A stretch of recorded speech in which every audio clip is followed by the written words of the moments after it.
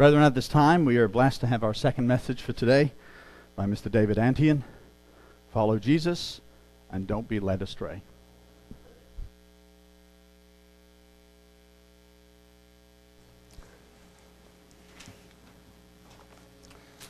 Well, good afternoon, everyone. So good to see you. I'm honored and I'm humbled that some of you came so far to be here with us today. Because I was talking to Lawrence, he said, this is not our ordinary crowd. It's a peculiar crowd, but it's not ordinary. Anyhow, thank you for coming. Some of you came from pretty far away, a couple of hours drive, and Oklahoma City and beyond. And some people came further than that. So thank you. I want to thank Steve Andrews, present pastor of the church, and his wife Miriam. When I talked to them about coming here on July 19th, they said, yeah, that would be great. And Miriam said, we'll have a potluck. And I said, yeah, really? And she said, yeah, we're going to do that. We'll get things ready for a service here for you and all that. So what a wonderful thing. And then Lawrence Gregory, I talked to him, and he said, yes, well, come on in, we're ready. And, of course, Lawrence says, give me the title of your sermon and your seminar. So we got that out. Anyhow, it was wonderful. I want to tell you, Lawrence Gregory has been one of the most stable, sound pastors of a church. He has kept this church together for so many years. And you guys who have him as a pastor have been blessed to have him. So, Lawrence Gregory. Now he's passed the torch on to Stephen Andrews, and I am sure it's in capable hands, and you guys are going to all pitch in. But, you know, it takes more than just a pastor. No pastor can run a church. You have to have all the people that are served, all the people that help, all the volunteers, all the people who attend. That's what makes the church. And so you've been very blessed here. And what a wonderful building this is. You have a wonderful building to do it. I notice they have things on Sunday. They have things on Monday. They can have things on Tuesday because they have the building. We can't do that in Pasadena because we rent a church. And the church meets on Sunday. We meet on Sabbath. So we rent their church. So we don't have that opportunity. We can't have a church building. So I'm very humbled and honored that you have come this far. I want to tell you about, I think you got an email from me that Noni McVeigh, we've been praying for her. She was diagnosed with stage 4 liver cancer over a year and a half ago. She was given 6 months to live. She made it a year and a half. And she died. And the memorial service will be next Tuesday. And it'll be up in Carmel. So we're getting home on Thursday. We're going to go to Texas and visit Molly's sister and another sister-in-law, 2 widows, the widow of Garner Ted Armstrong and the widow of Tony Hammer. I'm visiting with them, and then we will head back to Pasadena. We'll get there on Thursday this coming next week. And then we go back to Carmel on Monday, and Molly said, man, we're acting like we're young. And I said, well, don't you remember the Oklahoma days? Don't you remember what Oklahoma days? You know, we went from Ardmore to Enid, from Fort Smith to Amarillo. I said, we covered that whole state. We used to have Bible studies in Fort Smith. Sometimes we had Bible studies in Amarillo. We went all over the state. Drove over 40,000 miles a year here in the state of Oklahoma. I said, yeah, we've been all the little towns and nooks and crannies, Siloam Springs and all these places. Yes, Bartlesville and all these, Nowata and Wetumpka and places like that, Welika, and even Wewoka, we went there.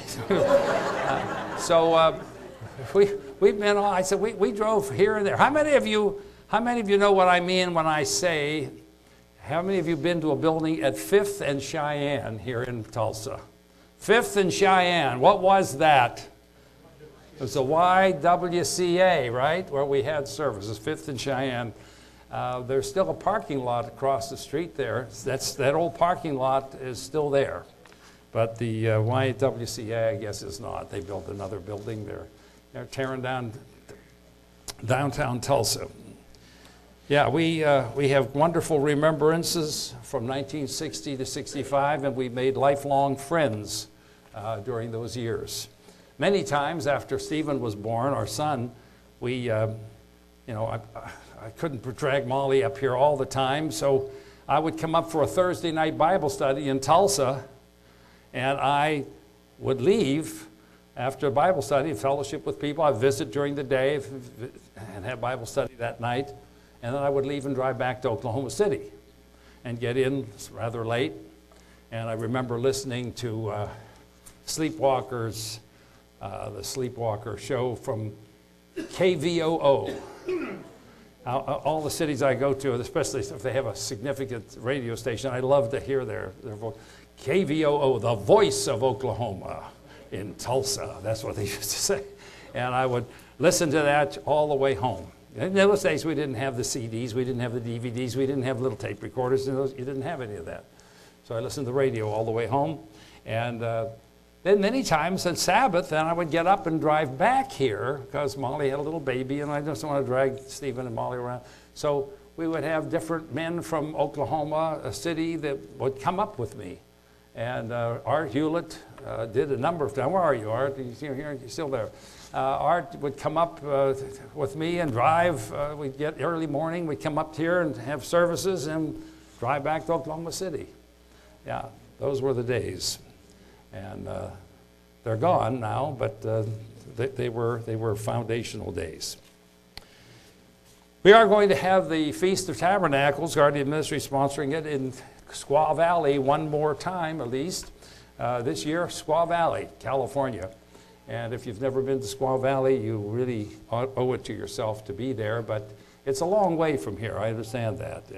But it's beautiful, it's lovely, and we hope to have a bang-up feast again this year at Squaw Valley. I think that I want to thank everybody. Oh, another person to pray for. I pray for Noni's family. I pray for her husband, who's our webmaster on our Guardian Ministries website. And then for Rosemary King, her husband Richard. She has several daughters. Her daughter called me during our time coming here. Her daughter called me and said, Rosemary's been battling cancer of the intestine. She'd already had an operation. They thought they got it. They came back. And now her daughter said they can't do anything more. And they've given her 2 weeks. They think she will not live more than 2 weeks. She's been praying. I've prayed with her on the phone. We've prayed with her time and again.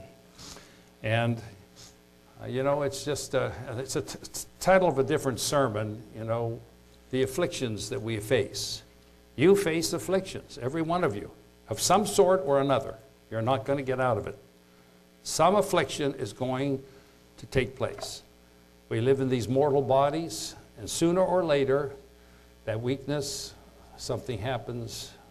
We're made to die. We are in this mortal body. But we learn things as we go along.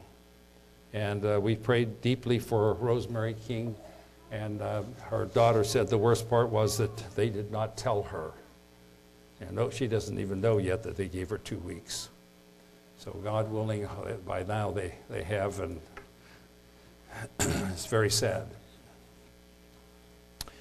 All right, we have these sad things, but the feast is still joyous. When we go to the feast, what do we do? What do we do? We rejoice. Why do we rejoice? Because we're before God, right? Now you're before God at any time you want to be in His throne. But as a group, when you see the brethren, when you're with people, you rejoice. You can't help it. You rejoice to see one another. You rejoice to be with one another.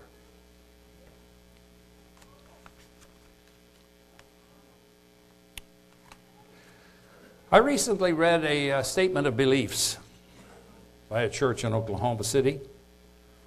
And they pretty much talked about the Sabbath. They said the seventh day, the Sabbath was the seventh day of the week, that it was a day of perpetual covenant between God and man, a perpetual holy day that God gave mankind. It was made when mankind was made.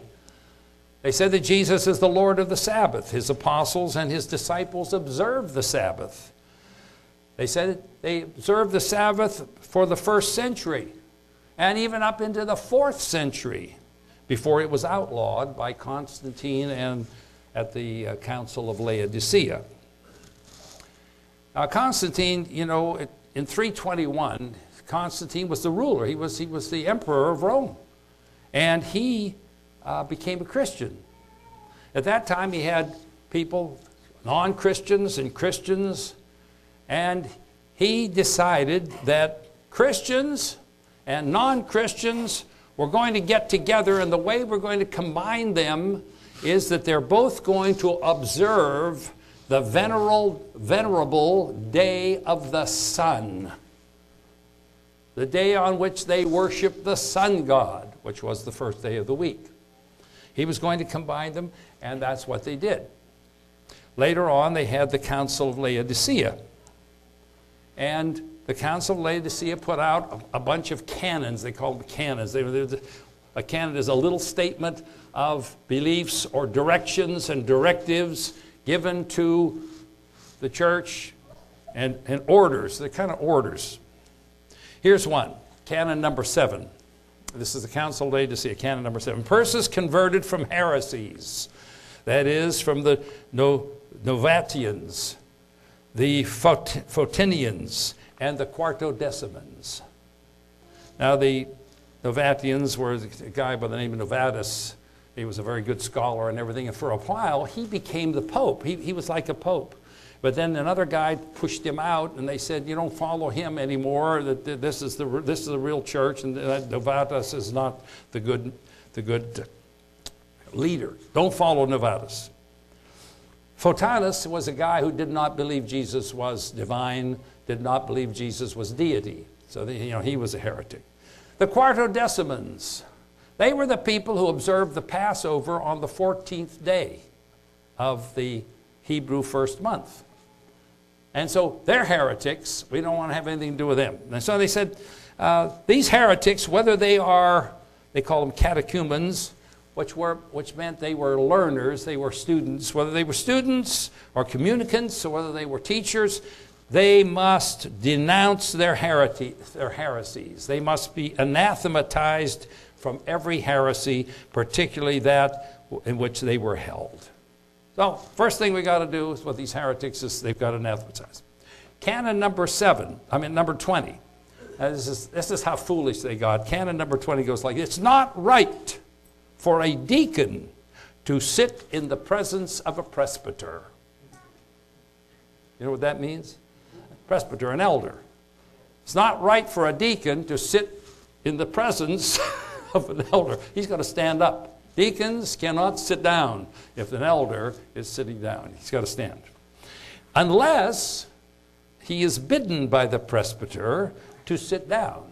So hey, sit down, but he's got to stand. That's one of the canons that they put in the Council of Laodicea. Likewise, it says the deacons shall have worship of the subdeacons. So if you're a subdeacon, you're supposed to bow and scrape to the deacon. That was part of the canon. Canon number 21. The subdeacons have no right to a place in the diaconum. So they can't sit with the deacons. You're a subdeacon, you don't have any right to go in there, nor to touch the Lord's vessels. So here again, they're so structured. So here's canon number 28. It is not permitted to hold love feasts, as they are called, in the Lord's houses or churches, nor to sit and eat or to spread couches in the Lord's house. So what we're going to do today, that's not permitted. They outlawed that on canon number 28 of the Council of Laodicea. Here's the rub, canon number 29. Christians must not Judaize by resting on the Sabbath.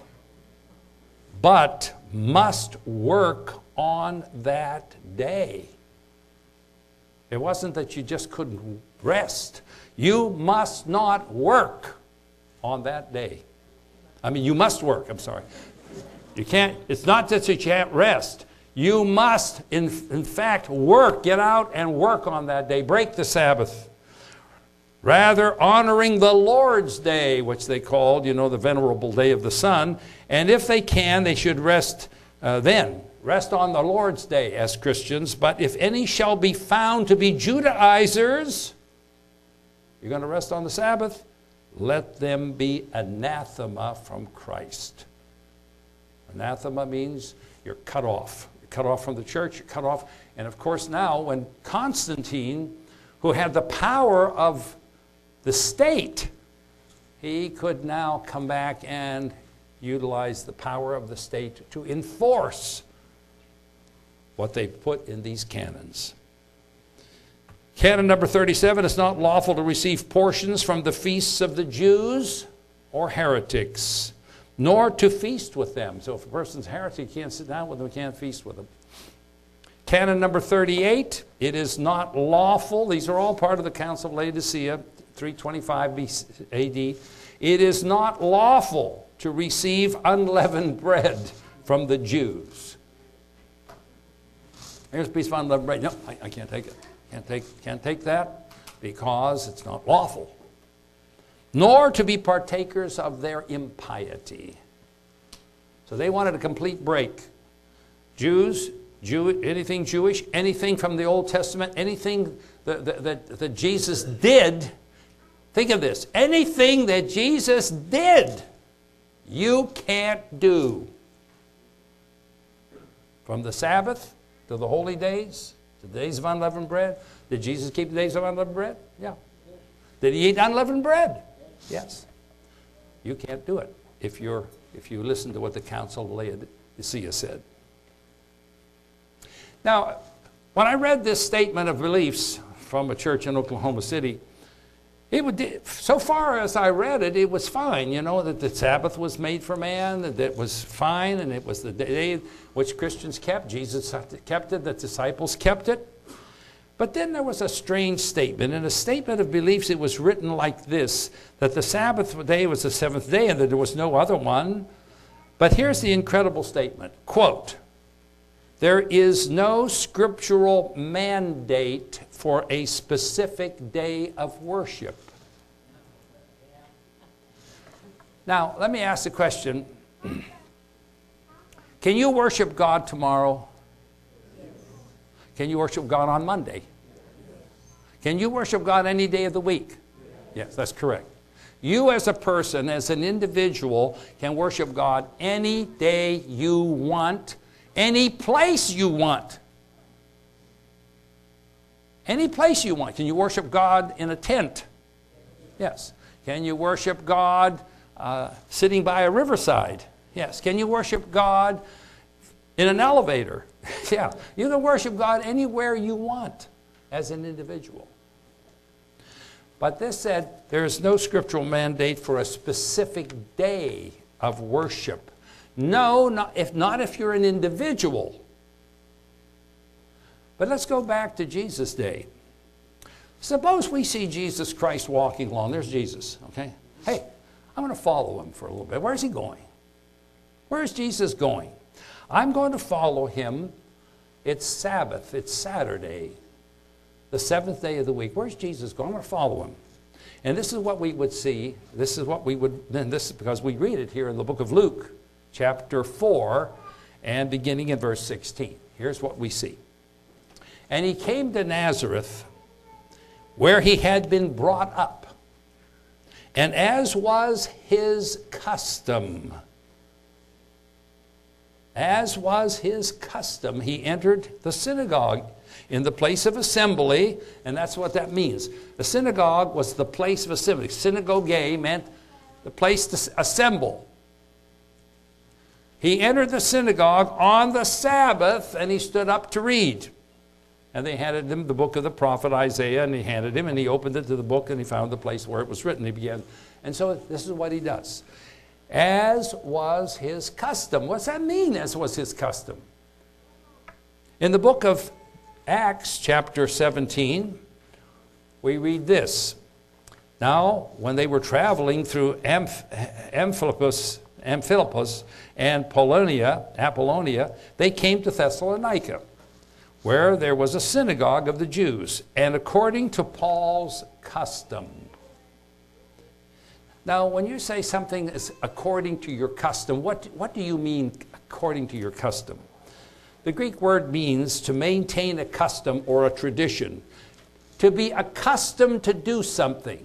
It means, if I said, this is what he usually does. What does Jesus usually do on the synagogue? He usually goes to church, to the synagogue. That's where he does, on the Sabbath. That's what he usually does. Where does Paul go? As was Paul's customary thing to do. He gets into a group, and it's a Sabbath day. What does Paul do on the Sabbaths? So in verse 2 of Acts 17, and according to Paul's custom, he went to them for 3 Sabbaths, reasoned with them from the Scriptures, explaining and giving evidence that Christ had to suffer and rise again from the dead, saying, this Jesus whom I'm proclaiming to you is the Christ. As his custom was. Now, in the New Testament, you have the word, Jesus went to a synagogue. That's the place of assembly, where they assembled together.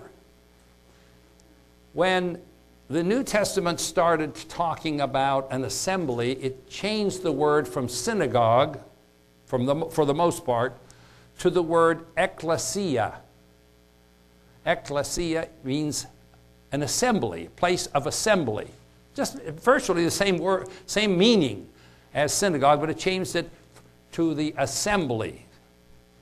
The same word is used of all the Roman towns where they had a county council, an assembly of people. They would come on into the assembly. Except there's one place in the New Testament that still used the word synagogue. And it's in the book of James, chapter 2, verse 2. Here's what James wrote. For if a man comes into your assembly, but the Greek word is synagogue, synagoge, with a gold ring and dressed in fine clothes, and there also comes a poor man in dirty clothes, and James, that's verse 2, but James goes on to say, what you're going to do is you tell the poor man with the dirty clothes, get over there, and the good man with a nice clean clothes, come on over here and have a nice seat, and your dirty clothes, go sit over there. He said, that's not right. It's not right to be partial. He's telling the brethren. If a man comes into your synagogue, what were they keeping? What were they doing? Where were they? As was his custom. You notice the same word is used in Mark chapter 10. I'm reading from the MacDonald idiomatic translation. It goes like this. Mark 10, verse 1. Then he departed from there, and he went to the region of the southern province and to the district across the Jordan to the east. And again the crowds gathered around him. And as he customarily did, he taught them. He continued to teach him. Or as it reads in the New American Standard, he set out from them there, and he went to the district of Judea and across the Jordan.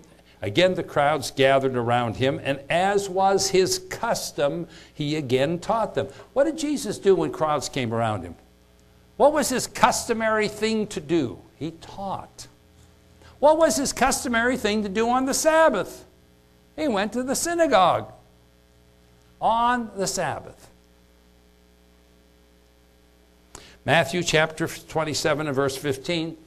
Again, you hear this word custom is used. Matthew 27:15. Now at the time of the feast, the governor was accustomed to release to the people any one prisoner whom they wanted. I'll read that in the New English translation. During the feast, the governor was accustomed, used to do it. Custom was his custom to release any person. So again, what do you usually do on the Sabbath? What did Jesus do? You follow him. Where is he going to go on the Sabbath? He's going to go to the synagogue, place of assembly. Now, you'll remember a little story here in the book of Matthew chapter 12. The disciples on the Sabbath were cutting across. They were going through the grain fields.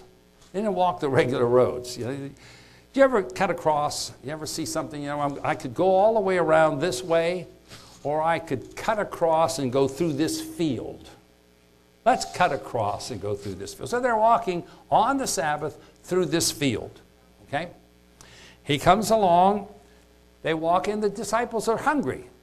So they take some of the heads of the grain, rip them off the little, and they shuck them like this. You all know wheat. If there's any place that knows wheat, it's Oklahomans, right? Wheat. You just grab a handful of wheat and you go like this and you get the wheat berries and they throw them in their mouth. And by the way, wheat berries are very nice in your mouth. Used to take some of them hunting and I put a bunch of them in my mouth. You got to watch, swallow, get one down your windpipe. But if you put them in your mouth and hold them, then that your saliva softens them. A very nice little snack, brings up your blood sugar. It's really good for you. It's got all the grains and all the wonderful, the wheat germ oil, all of this is wonderful. Okay, so you throw them. So the disciples come. It could be a barley field. It could have been a wheat field. It could have been a rye field. And they pick some up and they go like this.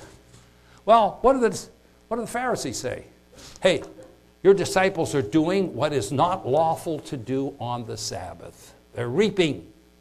That's how silly they got. You just pick up a thing for yourself and now all of a sudden you're accused of reaping. Well, Jesus said, haven't you read what David and his men did when they went into the temple and they took the showbread, which is not lawful for them to eat, only for the priests, and they ate it? Or in verse 5, I'm beginning now in verse 5, or have you not read in the law that on the Sabbath the priests in the temple break the Sabbath and are innocent? That is, they work on the Sabbath because they got to do all these things that they have to do. They have to work. I suppose you would consider work. For me, Sabbath day was a work day years ago in Oklahoma. I drove from Oklahoma City to Tulsa, Tulsa back to Oklahoma, preached up here, preached down there. I was tired. When sunset came, I was tired. But I say to you, something greater than the temple is here. But if you had known what this means, Jesus said, I desire compassion and not sacrifice, you would not have condemned the innocent. For the Son of Man is Lord of the Sabbath. Okay? That's verse 8. Read verse 9. Where was Jesus going on the Sabbath across those wheat fields or rye fields? Verse 9. Departing from there, he went into their synagogue. Where was he going? Why were they cutting across? They were going through the fields. They were on their way to the synagogue. But they happened to pick some of the Pharisees. Oh, you're doing what's not lawful. He left the fields. When they went out of the fields, Jesus said, you know what? I wish you'd know what this means. I would have mercy and not sacrifice. And you would not have condemned the innocent. And he went straight, leaving there, he went, where did he go? Went to the synagogue. What day was it? It was a Sabbath day. Now, why would Jesus go? Why would he assemble on the Sabbath day? Why? Why would you assemble?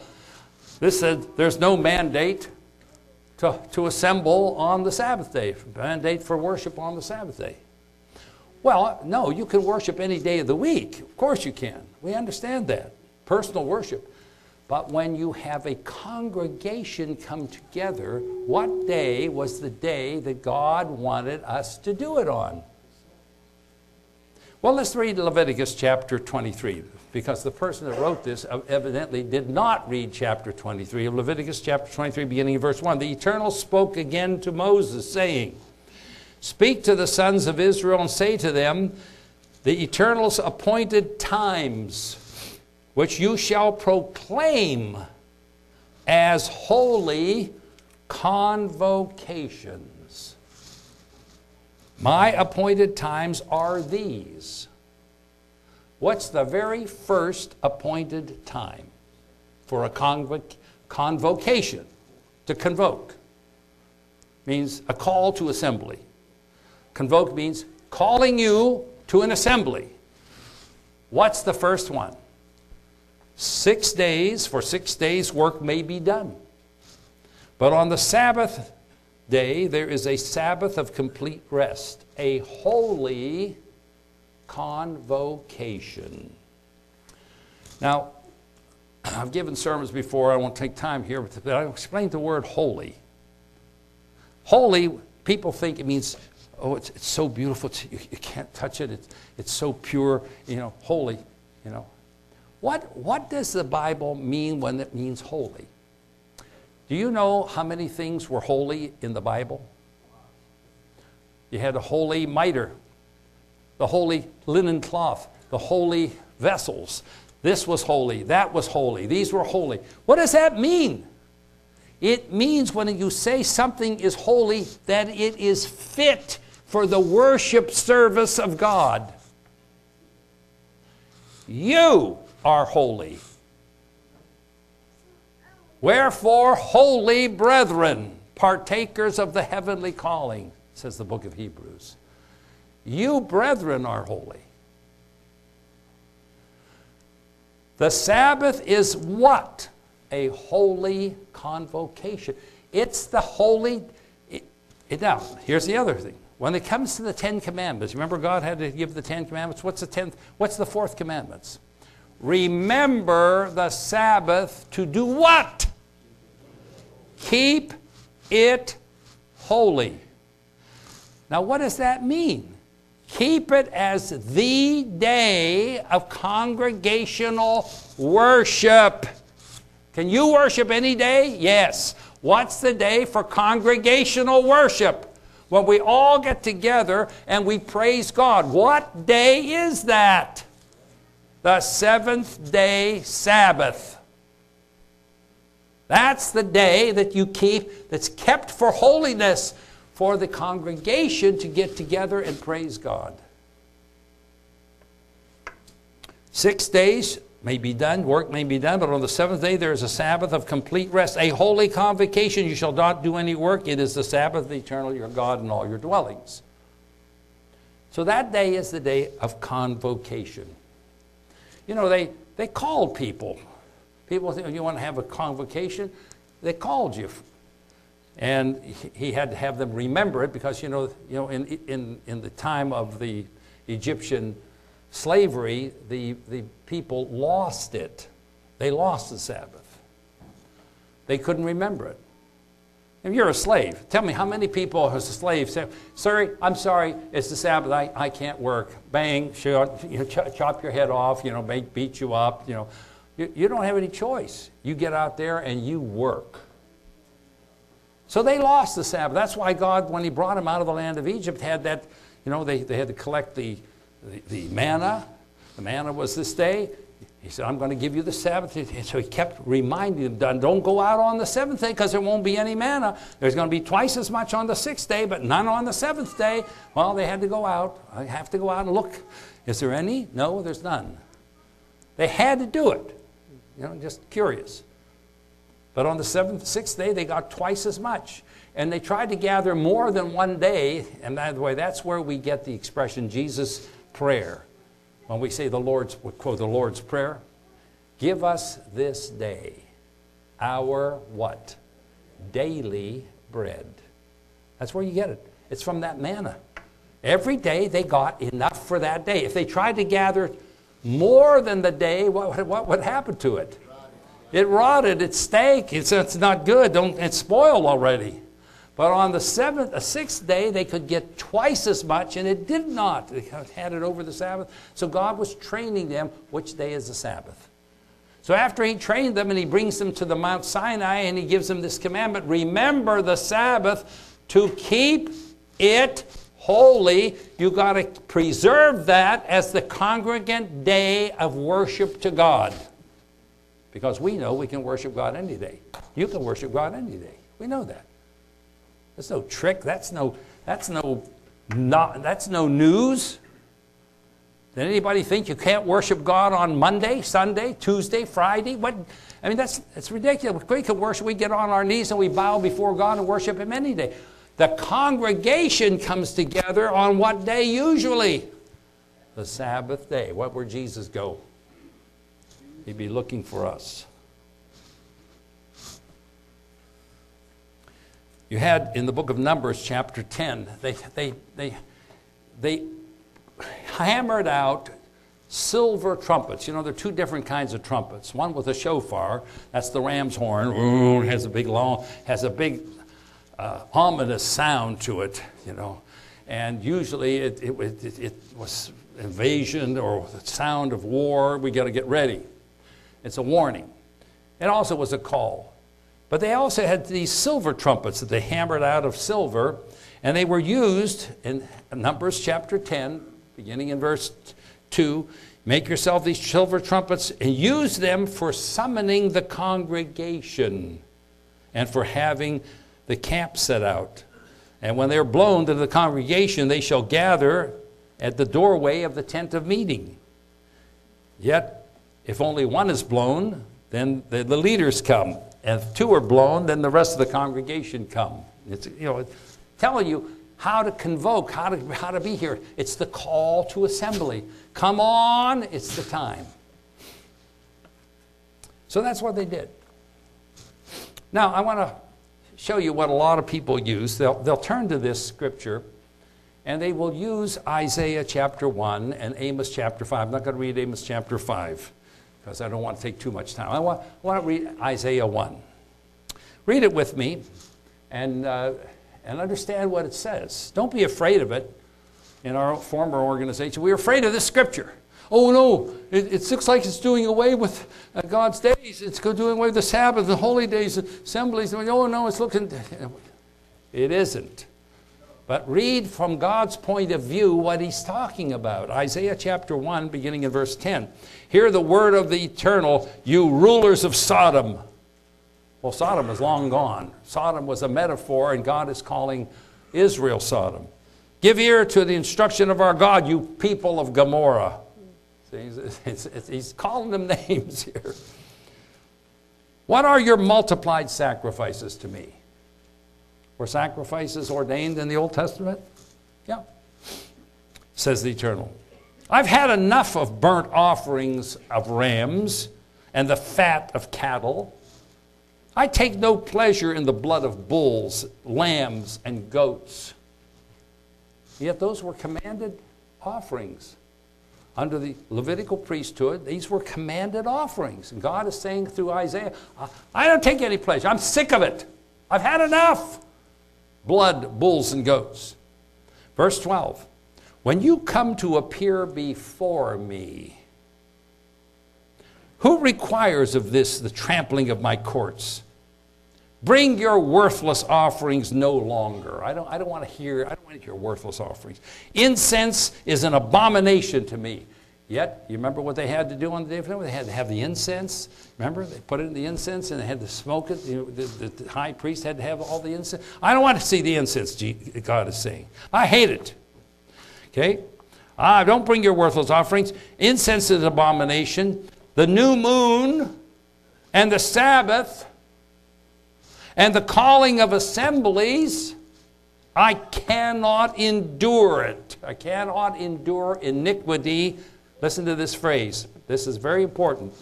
I cannot endure iniquity and the solemn assembly.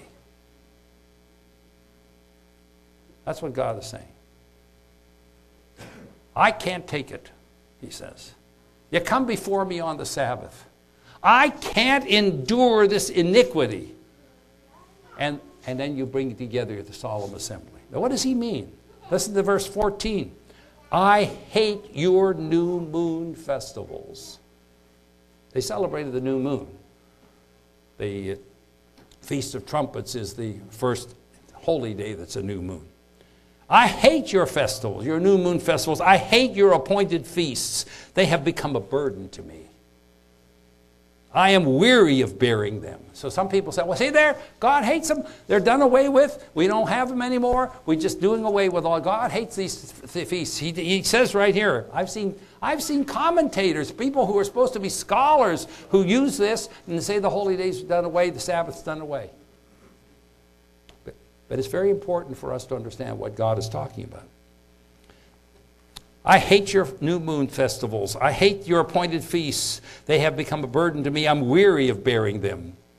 Verse 15, so when you spread out your hands, and the New American Standard Version adds in italics, in prayer. When you spread out your hands in prayer, I will hide my eyes from you. Is prayer done away? Do we stop praying now? Nobody should pray anymore because God doesn't want it. Yes, even though you multiply prayers, I will not listen. Why? Your hands are covered with blood. Wash yourselves, he says. Make yourselves clean. Remove the evil of your deeds from my sight. Cease to do evil. Learn to do good. Seek justice. Reprove the ruthless. In other words, go after the criminals. Reprove the ruthless. Defend the orphan. Plead for the widow. You see, when you come before God in your own private prayer, when you come before God in an assembly of the righteous, when we assemble and your hands are evil, you've cheated people, you've lied, you've connived, you've hurt people through your bad deeds. When you have done that, you're ruthless, you aggravate God. The Sabbaths are supposed to be such a delight to God because God's people come together. They love God. They live a righteous life as much as possible. They're striving to do right. They're repenting of evil. They come before God and they throw their hands up in praise and glory to God. They lift their voices in praise and song to God. It's supposed to be a sweet-smelling savor to God. God just loves it. But suppose the congregation and the group that comes before God is filled with iniquity. It's filled with underhanded, conniving, ruthless, hateful ways of life. Then God is not only not pleased, God is aggravated. The Sabbath day is a wonderful day, but it aggravates God if our hands are not good, if our lives are not right. Because take a look at this passage.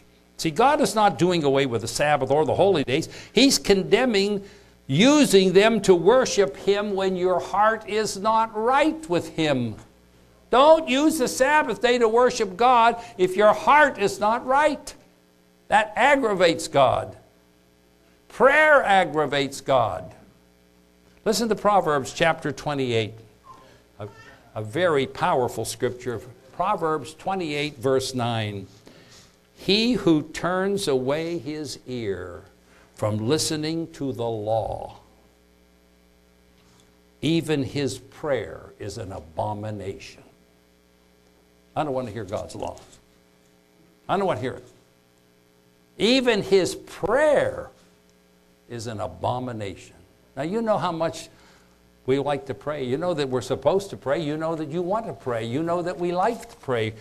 But even his prayer is hateful to God. It's an abomination, an effrontery. You get on your knees and pray.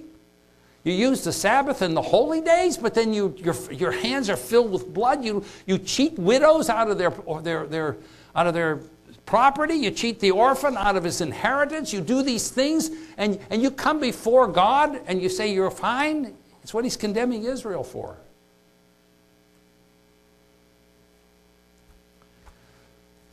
God hates that.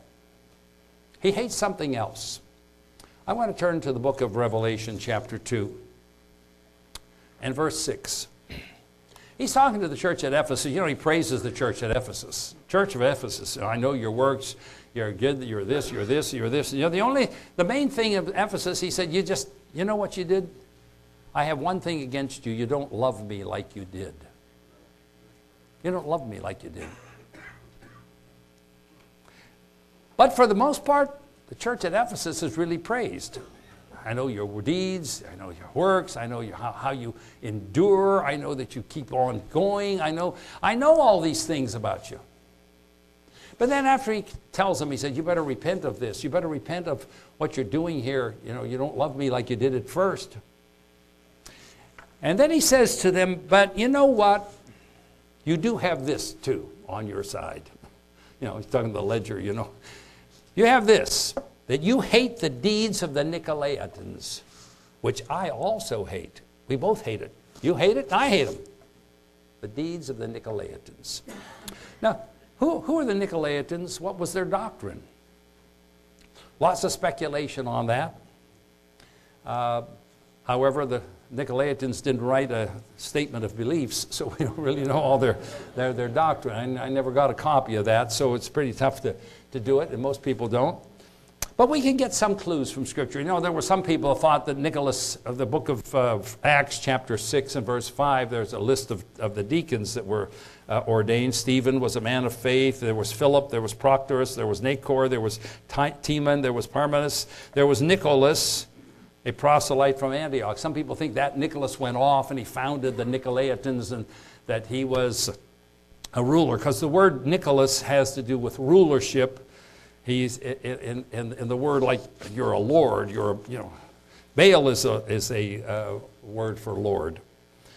So ruler or destroyer of the people, that's what some people think. But I think it's even more interesting than that. Because the book of Revelation in the next couple of churches talk about, especially the church at Pergamum, he talks about the Nicolaitans are mentioned here, but look along with who else is mentioned. Chapter 2 of Revelation, dropping down to verse 12. And to the angel of the church at Pergamum write, the one who has the sharp two-edged sword says this, I know where you dwell, where Satan's throne is, and you hold fast my name, and you have not denied my faith, even to the days of Antipas, my faithful witness, the faithful one who was killed among you where Satan dwells.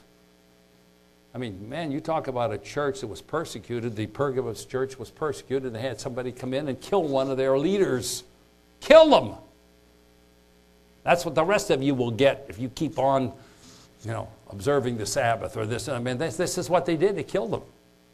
But I have a few things against you. He's talking to the church at Pergamus. Because you have there some who hold the teaching of Balaam, who kept teaching Balak to put a stumbling block before the sons of Israel, to eat things sacrificed to idols and to commit fornication or acts of immorality. Verse 15. So you also have some in the same way who hold the teaching of the Nicolaitans. Okay. He hates the Nicolaitans. The Ephesus church hated the Nicolaitans. Now, the Pergamus church, you have them who hold the teaching of Balaam. In the same way, you have people holding to the teaching of the Nicolaitans. In the same way. Let's go to chapter 2, dropping down to verse 20. Now you come to the church of Thyatira, and he talks about them, and he says this, I have this against you, verse 20, that you tolerate the woman Jezebel, who calls herself a prophetess, and she teaches and leads my bondservants astray, so that they commit acts of immorality and eat things offered to idols. Notice the same wording. Commit acts of immorality, eat things offered to idols, there for Thyatira. Balaam, you have the teaching of Balaam to teach the people to commit acts of immorality, to eat things sacrificed to idols. And in the same way, you hold the teaching of Nicolaitans. To understand this completely, you have to understand Balaam. Who was Balaam? What did he do? Make sure that people hear this. Balaam was a prophet. When the children of Israel came out of Egypt, they come running through the land. They come through the land of the Amorites, and boy, the Amorites were not going to accept them, and they just slaughtered the Amorites. Now they're on their way through Moab, the area of Moab and Ammon. And the king of Moab, he sees this. Oh, they're coming. They're numerous. They're huge. They got this big army. They're powerful. And he's heard their God destroyed Egypt. Man, what can I do? So he goes to, all of a sudden, a guy appears out of nowhere. Chapter 22 of the book of Numbers. His name is Balaam. They go to Balaam. Hey, Balaam, can you do us a favor, pal? I got some money here. We're going to send. And you see in chapter 22 and verse 7, look at chapter 22, verse 7. So the elders of Moab and the elders of Midian departed with the fees, from the New American Standard, with the fees for divination in their hand. And they came to Balaam and repeated Balak's words to him. In other words, we would like for you, here's a sum of money, to curse those people. Well, Balaam says, you know what, I'll tell you what, I'd like to curse them for you, but I can't do anything unless God tells me to do it. So I'm going to check with God, and if God lets me curse them, I'll curse them for you. Because, you know, you got a sum of money here, so I'll curse them for you. So he asks God. God says, you can't curse these people. They're blessed. They're my people. They're blessed. They're holy people. You can't curse them. Oh, Balaam, darn. I had a good shot and a lot of money. So Balaam goes, he says, look, I can't do it. Can't do it. I can only do what God tells me to do. God doesn't want me to curse him. So Balak, he doesn't give up very easy. He says, you know, I tell you what, you can't curse them. Come over here. Come up to this mountain and look down. There they are. See them there? Can you curse them from here? Balaam says, you know what?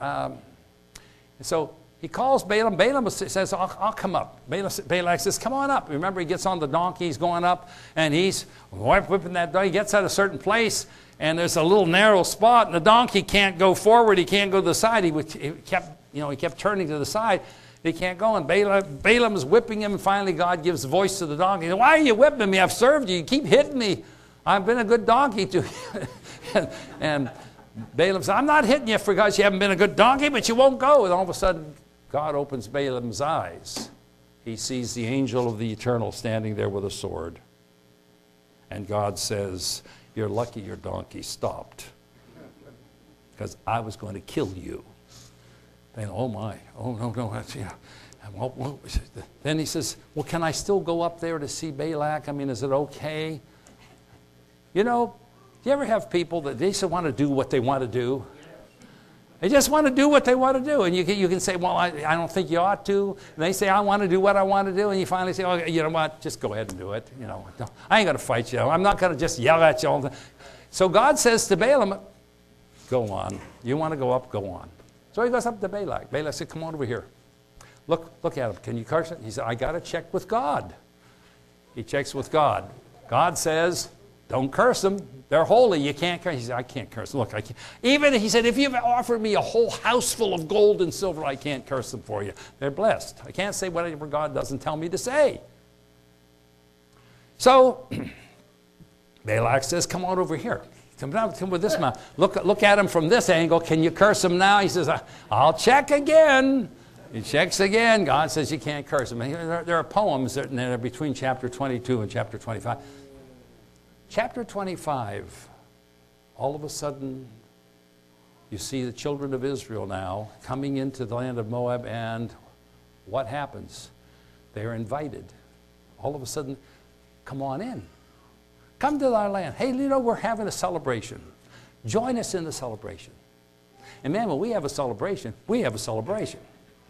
We're going to have our beautiful girls out here, our beautiful women out here. Come on and join us. Come on in. And we're going to say, we're just sacrificing to our God. Our God is Molech or, King Mosh.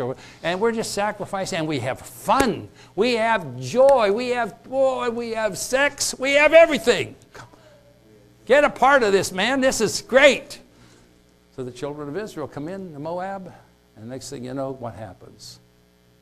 God sends a plague. He sends a plague. They departed from the eternal. And what do we see down in the book of Numbers? Numbers chapter 31. So they made war. This is later. Now, later after this, you don't see it in chapter 25. Chapter 31, verses 7 and 8. So they made war against Midian, because Midian was another one that they went to, just as the Eternal had commanded Moses, and they killed every male. And they killed the kings of Midian, going with the rest of their slain, Evi and Rechem and Zur and Hur and Reba, the 5 kings of Midian. They also killed, listen to the end of verse 8, they also killed Balaam, the son of Beor, with the sword. When they came into Midian, when they came there, they killed Balaam along with everybody else. Chapter 31, dropping down to verse 14. Moses was angry with the officers of the army, the captains of thousands, the captains of hundreds, who had come from the service of the Lord. Moses said to them, "Have you spared the women? Behold, these," listen to this, "these women caused the sons of Israel through the counsel of Balaam to trespass against the Eternal in the matter of Peor. So the plague was among the congregation of the Eternal." So what did Balaam do? I'll tell you what, I can't curse them. But I'll tell you what to do. Welcome them into the land. Put your prettiest women, your sexiest women, get them out there, get those guys in, get them, tell them, make it fun, let them worship your gods with you, make it a fun time, have them come in and enjoy. And I don't have to curse them. God will curse them. Because you're going to siphon them away from the Eternal. When you siphon them away from the Eternal, God will be mad at them and God will curse them. He'll send a plague on them. Thank you very much, sir. And so they grease Balaam's hand with the money. He does it. And his name has become in the New Testament, as well as the rest of the Bible, a proverb for a false prophet, false teacher, who for money will influence believers to enter into relationships of compromise and unfaithfulness. And he's warned by God to stop it, but he didn't. So they hired. Now you see in the book of Deuteronomy, chapter 23, that God didn't want any Moabites. And I won't read it, take the time to read it, but you'll see it. I won't, because they hired Balaam to curse you. Well, Balaam couldn't curse them, but he told them how they could get the Israelites cursed. Siphon them away from their God. Make them compromise with their teachings. In 2 Peter chapter 2, having eyes full of adultery, verse 14. Balaam's name is mentioned in the New Testament. Listen to how it's made. Having eyes full of adultery that never cease from sin, enticing unstable souls, having a heart trained in greed. He's talking about false ministers, false teachers in the New Testament. Accursed children, forsaking the right way. They have gone astray, having followed the way of Balaam, who loved the wages of unrighteousness. So he taught the children of Israel. He taught Balak how to make these people stumble, fall away from the faith. Jude chapter 1 and verse 11, the only chapter there. Woe to them, for they have gone the way of Cain, and for pay they have rushed headlong into the error of Balaam and perished in the rebellion of Korah. So there's what they did. God hates idolatry. God hates us to compromise. God hates us to be worshiping false gods. You know, Josiah, when he came into power, broke all the sacred pillars and cut down the Asherim. Yes, he did. He was powerful to hate evil and idolatrous. Now we come to Jesus' warnings. What do you think Jesus and the Father hate? Let's take a look at Matthew chapter 18, beginning in verse 6. It's repeated in Mark chapter 9. It's also repeated in Luke chapter. It's 3 different places in the Gospels, in the Synoptic Gospels. You repeat this statement. Listen to this. Jesus said, "But whoever causes one of these little ones who believe in me to stumble, trip up, fall away, it would be better for him." Now, think of this. It would be better for him to have a heavy millstone hung around his neck. Sounds like a mafia thing, you know.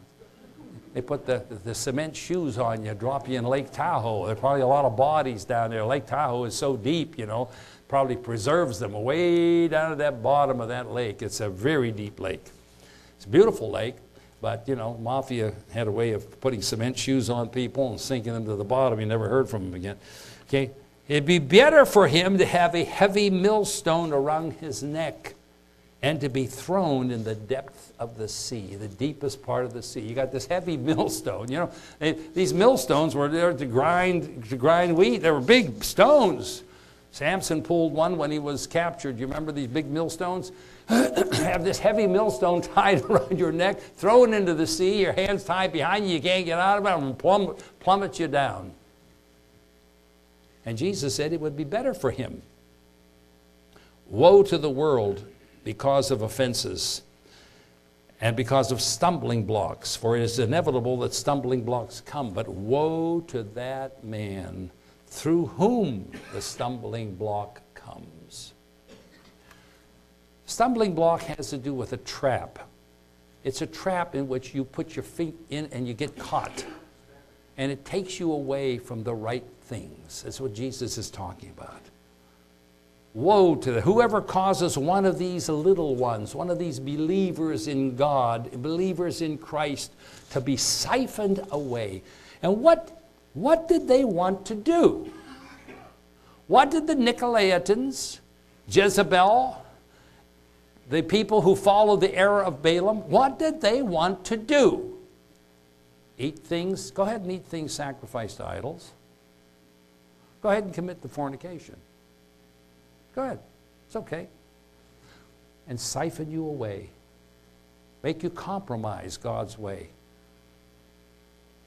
And offend these, take these little ones, take them away from God, cause them to stumble and fall into a trap.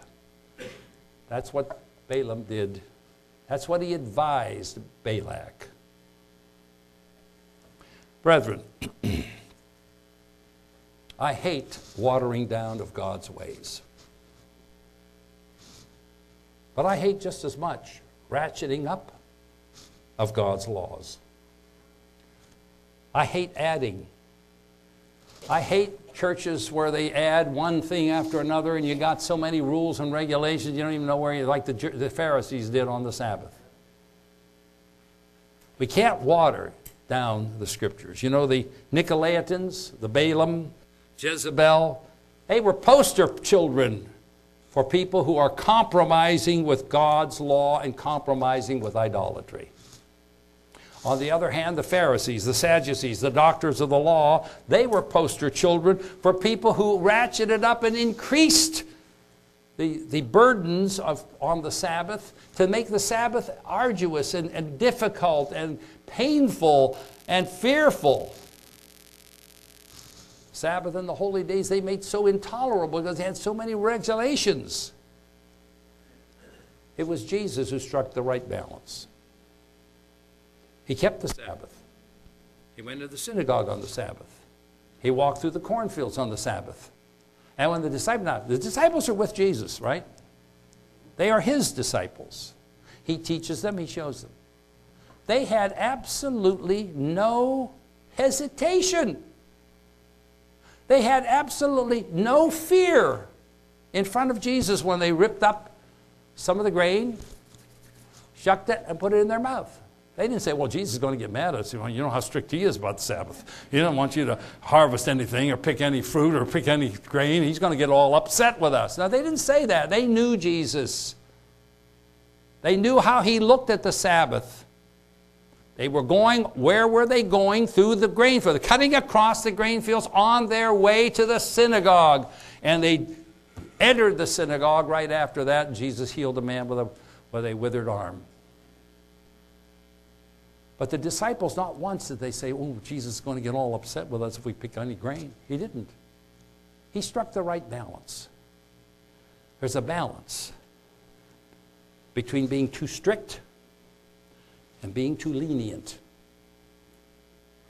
It's a balance between siphoning people away from the truth and the law and adding on to the law to make it impossible to bear. If you and I follow Jesus, we will not be led astray.